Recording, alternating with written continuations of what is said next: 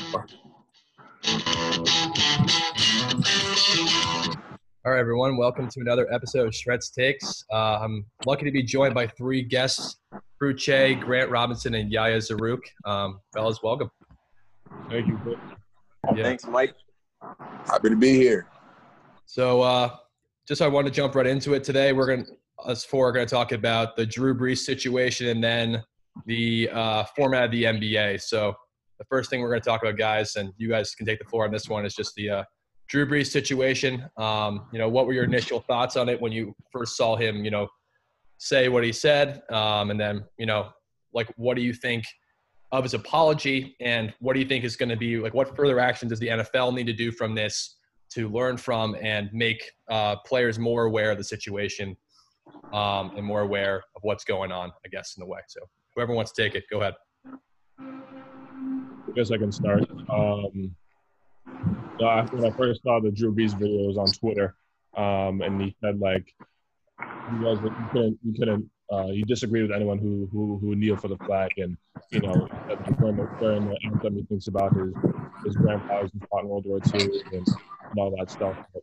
My initial thought was, because he had done this again back in 2016 when Kaepernick first announced, kind of had the same opinion. So I just thought that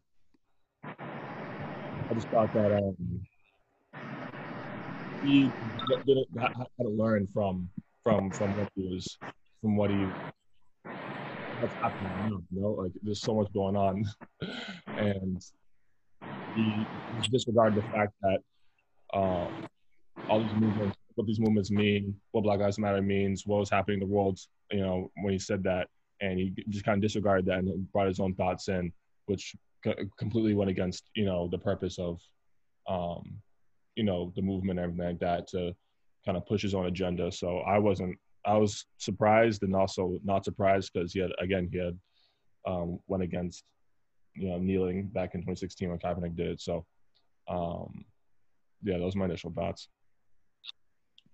Yeah, I mean, I kind of agree. In a weird way, I think his sort of lack of sensitivity to the situation, in a way, in a way, it can be thought of kind of as a good thing, because the NFL, after he got all the backlash, sort of made a lot of changes. I know Roger Goodell announced that the league would sort of support the Black Lives Matter and all that type of stuff. And I think the NFL's voice probably grew a little bit because of how much they've come out and sort of supported the Black Lives Matter movement. And I think that kind of came as a result to the backlash that Drew Brees received. So I obviously wasn't happy with the initial comments that he made, but I think the NFL kind of responded in a way to sort of say that they were wrong about Kaepernick and wrong about the way he was going about his protests, because at the end of the day, what Kaepernick was doing, there was nothing wrong with it. And I think the NFL making that statement was pretty important. Yeah, I agree with Grant on that. To me, I think it's a evident example of being oblivious to one's privilege. And I feel like Brees in that situation, in 2016 and in his initial comments, I think he was guilty of merely thinking about how he was selfishly being affected by what was going on and not taking a second to think about, okay, wait, let me put myself in the shoes of the person of Colin Kaepernick. Let me put myself in the shoes of, and I know it's hard given the difference in race, but let me just try and see their perspective as opposed to his perspective, where he did have, Drew mentioned, he did have grandparents and parents in the Army, World War II, all of that, yes. And so to him, it may have felt like a disrespect. And in a way that is valid, but you also have to consider the position always of the other side. And I feel like he was just completely oblivious to that. And once you do, and you realize, okay, who is more who is more in a place of injustice right now? Is it Colin Kaepernick?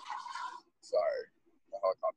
Is it Colin Kaepernick and all my Black teammates who have to sacrifice who have to live with who have to sacrifice essentially their own safety of their lives every time they come in contact with the police, institutions, or me, who my grandparents might be being disrespected by one or two people kneeling.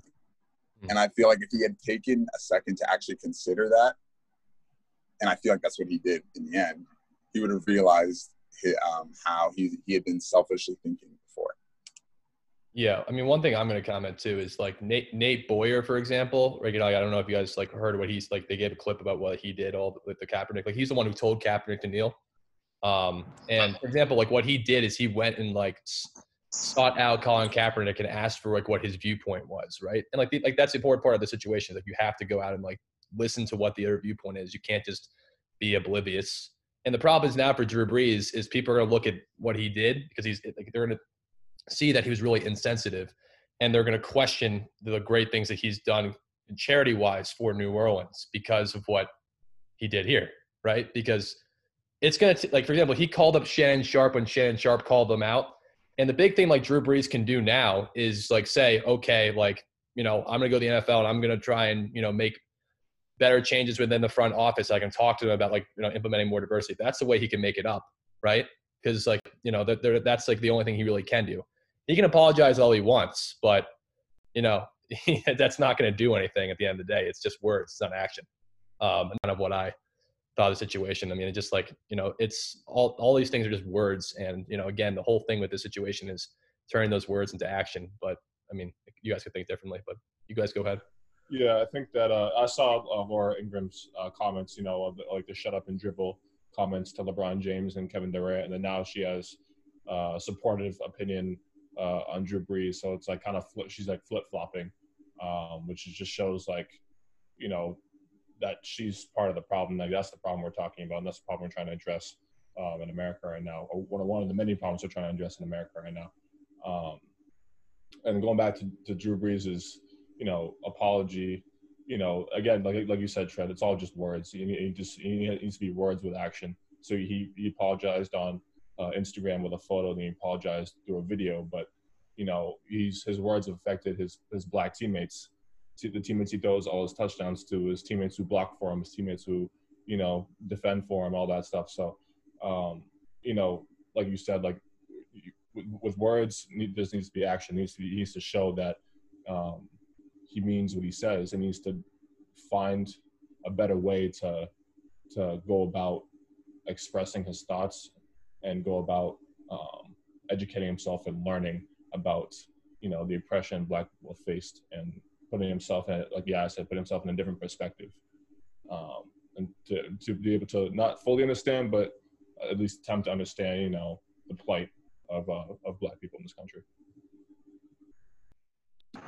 I couldn't agree more. And I mean, we already say, actions will speak volumes. And I feel like when people do see him essentially put his money where his mouth is and start committing dollars and time to actually supporting the plight of African Americans, I feel like people will then start to support that change and show him love. And I feel like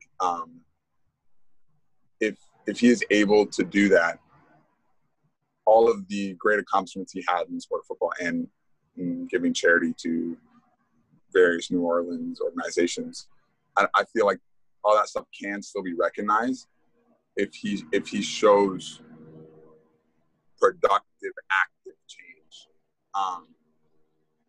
And I also want to highlight how important it is as African Americans that if he does show growth, if he does show active growth and commitment to educating himself and bettering himself, that we applaud that and we support that as a model for other people to change, as opposed to still sort of holding a grudge for his previous comments. Does that make sense? Mm-hmm. Yeah, I mean, I think it's just like that. Like that's just the important thing, right? It's like, and also like the thing I respected was like Aaron Rodgers, for however people felt about him previously, what he posted on Instagram was like just super helpful, and it showed where he stood. And again, it's all about like banding together and unifying to help the Black community, right? It's not about you trying to like because Drew Brees might claim now he's an ally, but the problem is people are going to look at that and say you're not, right, based on his initial viewpoint. And the thing I was going to say too is I think the NFL needs to find some way to allow Kaepernick back into the league. I know some people have talked about that just because he got alienated, I think, I mean, again, I could be wrong on this, but I felt like he got alienated so much that teams are just not willing to give him a chance. And I think that, I don't know. I mean, I think that, at least like the one thing the NFL could do is, say that he's like welcome back in the league and welcome back with open arms and allow him, because when he was healthy, he was pretty good quarterback. He went to the Super Bowl with the 49ers. So, I don't know if that's something you like. I guess my question with that is like, what else do you need to see the NFL do? Because like the NBA is doing a great job with it, and they've always have. The NHL's done some good things recently, from what I've read. But like, what do you want to see the NFL do? Because Roger Goodell, for example, was against this in 2016. What do you want to see from him? Well, I saw like the NFL made a pledge. I can't remember how much it was, but it was something like around $100 million investment over like 10 years to like a Black organization. I can't remember exactly what the details were, but for me, like seeing the NFL pledge money doesn't really mean a lot. Like it's a significant contribution, obviously, because it's a lot of money. But one, if you look at like the percentage of their revenue along with just like actionable things that they can do, to me, the NFL pledging $100 million is not as significant as it could be. So like I look at NASCAR, for example, and like they had just banned the Confederate flag, I think yesterday, at their events. And like, I was very, very happy to hear, I think it was their commissioner as well, like talk about it. He was basically saying that like his family and like his ancestors, the people he comes from, were Confederate like people. They were slave owners. And the fact that he was taking the initiative to ban the flag that sort of represented his whole family and his ancestry, that to me is like actionable difference. And obviously with NASCAR, like that's a big risk to their brand, to their fan base, because they do have a lot of like a big Southern population within their fan base. So like for NASCAR to ban that, I think they're taking a risk at, again, like losing some revenue, losing some fans, but they're doing it for the betterment of like the one Black NASCAR driver and for Black people around the country. And for me, that meant a lot. So when you mention actionable things that the NFL can do, I think somehow getting Kaepernick back in would mean a lot, but also just like continuing to do tangible things as opposed to just giving money. Like I would love to see, I don't expect this to happen, but I would love to see like owners, even Roger Goodell, like taking a knee during the anthem or like something significant like that, because those people, even Drew Brees, like those people have some of the largest voices right now. Just to be honest, like a lot of white people's voices right now are bigger than Black people's, because you kind of know the way Black people are feeling about the situations. So I would love to see some of like the white participants in the NFL take a knee during the anthem or something like that.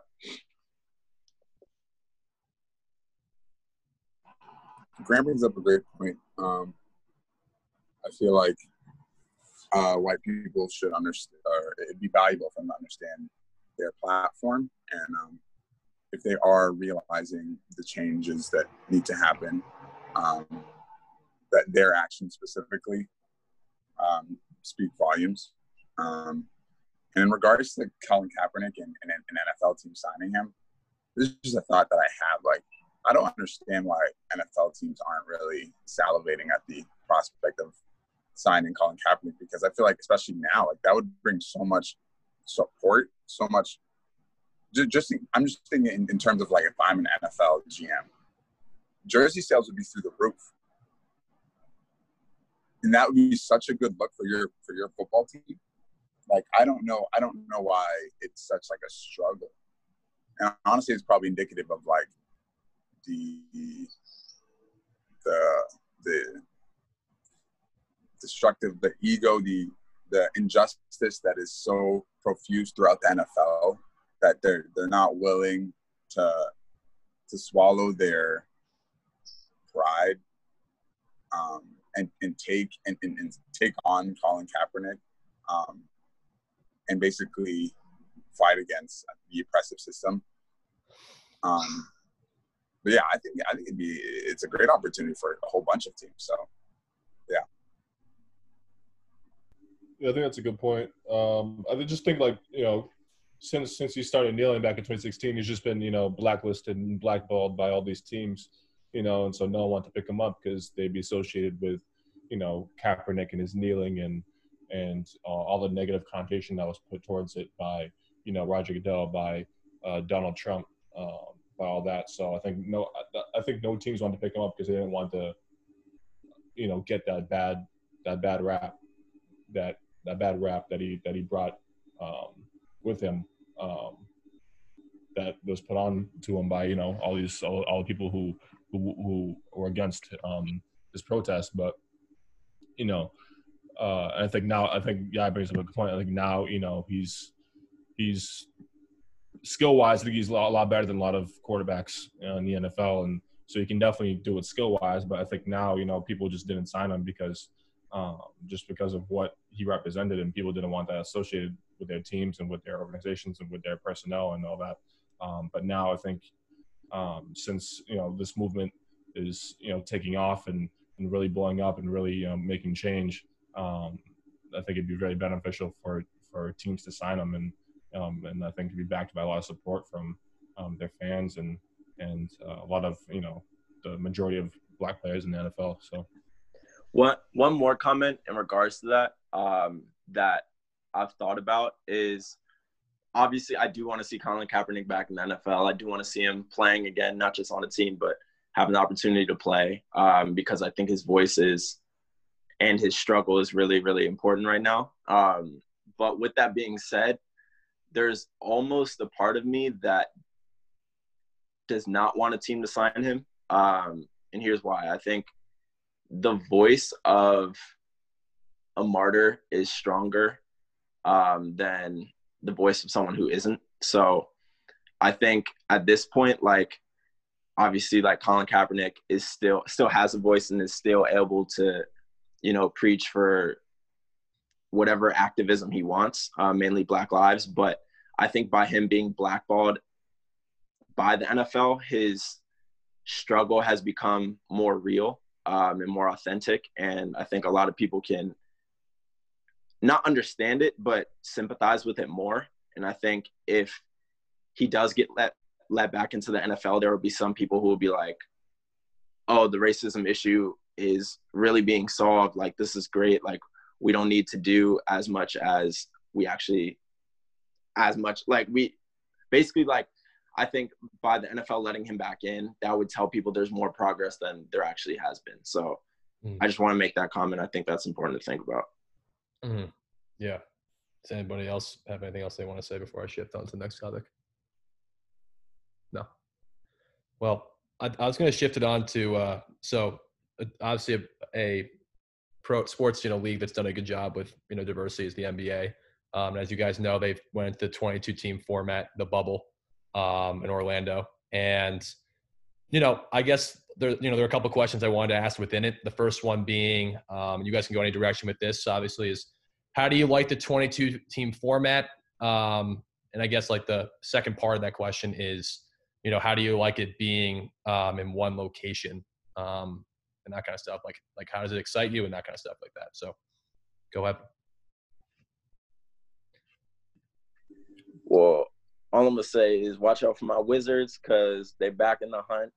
It's about to turn up. But my opinion, I think it's cool from my perspective because it kind of reminds me of like an AAU tournament a little bit, where like everybody's back in the same gym, like just kind of like hooping in a small environment, not many people there, not a big crowd. Like I think that's kind of a dope feature. However, I do kind of feel bad for like the players because it's kind of like they're in quarantine by themselves without their families for however long they'll be there for. So I think it will be tough on the players. I think you'll end up seeing a lot of players not coming and not playing, which I think will disrupt the flow of the game and make it a little bit weird to not see some like pretty popular players out on the floor. But I'm excited. I'm happy. You know, my Wizards get a chance to show what they can do, especially if John Wall comes back. Yeah, I agree. I think the format. First of all, I'm just glad the NBA is back. You know, I'm glad it's coming back. I'm glad we can, you know, finally watch basketball again. It's been months, you know, without it. I think the 22 team format's interesting. You know, we have 13 teams from the West and 9 from the East, and then you have, you know, I think it was 8 regular season games or something like that, or around there, and then like playoff seed to determine playoff seeding. So I think it's just, you know, the NBA is taking careful precautions to be able to continue the season and keep players safe, keep fans safe, keep, you know, staff safe, and not get sick and all that stuff. So I think, you know, they're taking the right precautions and also, you know, trying to do that while continuing the season, you know, have fans have something to watch, have guys be able to do their jobs and play the game that they love. So I think it's, you know, I was happy to see that they came out with this 22 team schedule, and I'm kind of excited to see how it'll play out. I know guys, I think Grant brought up a good point. You know, guys might not want to show up and play and all that stuff because they'll be isolated in Orlando and whatnot. But I think it'll just be good. It'll be kind of like you have to play hard every game. You know, you can't take any games off. You know, so each game matters.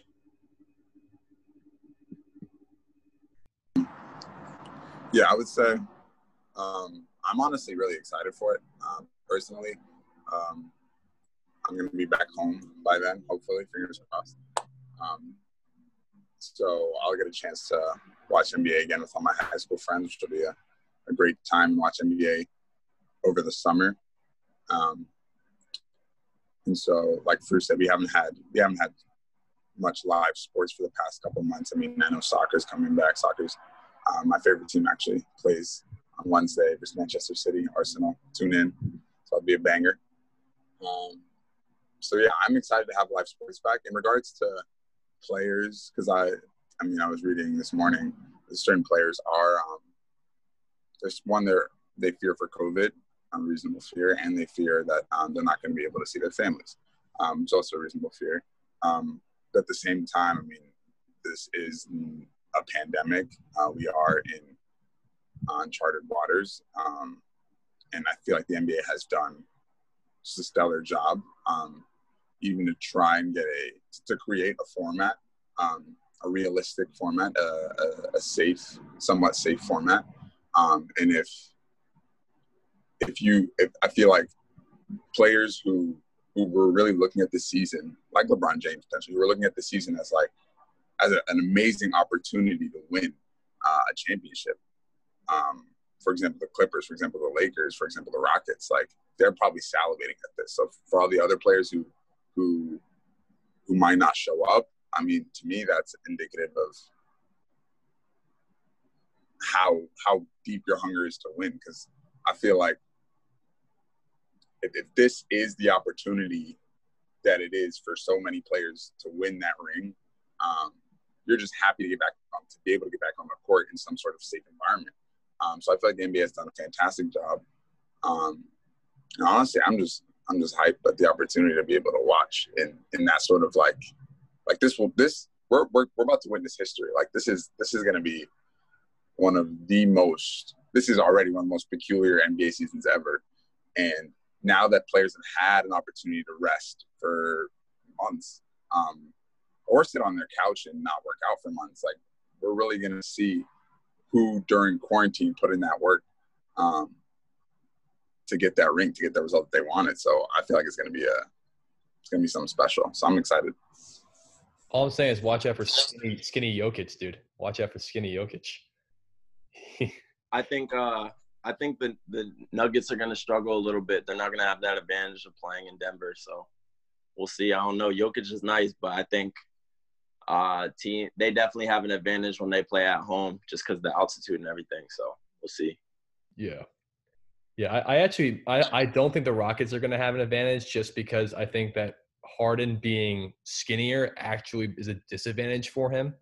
Because I think that his strength allowed him to get fouled a lot and use his body well and get through contact and finish better. I mean, I could be wrong. For all I know, he could be like a lot faster and quicker when he comes back.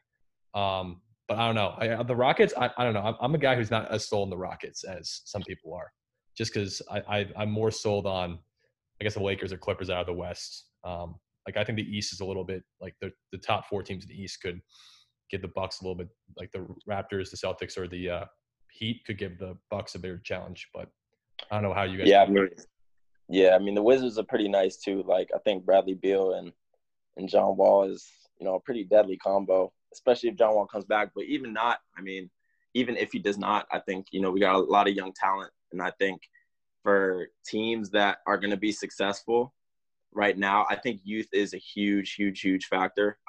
So like my favorite in the East is probably the Celtics, because I think, you know, with Jaylen Brown, Jason Tatum, you know, the young core that they have, I think that's really going to give them advantage of, you know, not like, because too much, I think LeBron talked about how too much rest is also kind of not beneficial. Like it can harm, especially old guys, because their bodies start to get out of shape quicker. So I think young teams like the Celtics are really going to have an advantage. And in regards to the Rockets, I think them not having a big is going to hurt them. Like their tallest player is like PJ Tucker or something like that. So I think it's kind of slow for him.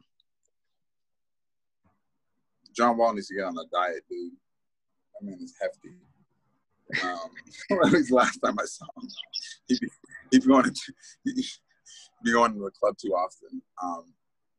But yeah, I feel like Clint Capella, to me, like he was such a crucial part of the Rockets. Like he enabled so much of their offense. And I know that you may just say he was a lob guy, but he was exactly what that team relied on and needed, to me, as a reliable lob guy and a reliable rim protector. They have this. I forgot who their sub center is. They do have they got another center. Tyson Chandler. Yeah, Tyson Chandler. Yeah, he was like 45, but you know, that's a significant downgrade to Clint Capella. And I honestly think that one, I'm kind of with Strat on this. The fact that James Harden, I feel like when he needs to, he will play defense.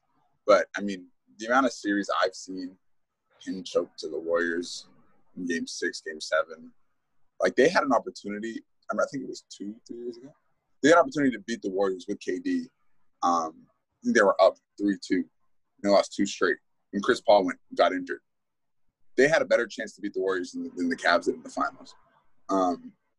But just seeing him time after time choke, like he'd have crucial turnover possessions and then just walk back on defense or jog back on defense. He looked so nonchalant. So I sort of like gave up on the Rockets' hope. My pick's the Clippers. I think they just have added the pieces that they've needed around Kawhi and Paul George. The Morris twin was a huge addition. Lou Williams is huge. I feel like they just have the additional pieces that the Lakers don't have. So, yeah. The big problem for the Clippers, though, is they just don't have anyone to guard Anthony Davis, really. Like, you could say Harrell, he could guard him. Like, their team's really built to guard LeBron James if you look at their team, because they have their perimeter defense is really good. Like, my pick's the Lakers, but I think, like, the Clippers are a great pick, too. I mean, I think, like, when those teams play, it's going to be a 7-game series. But I don't know.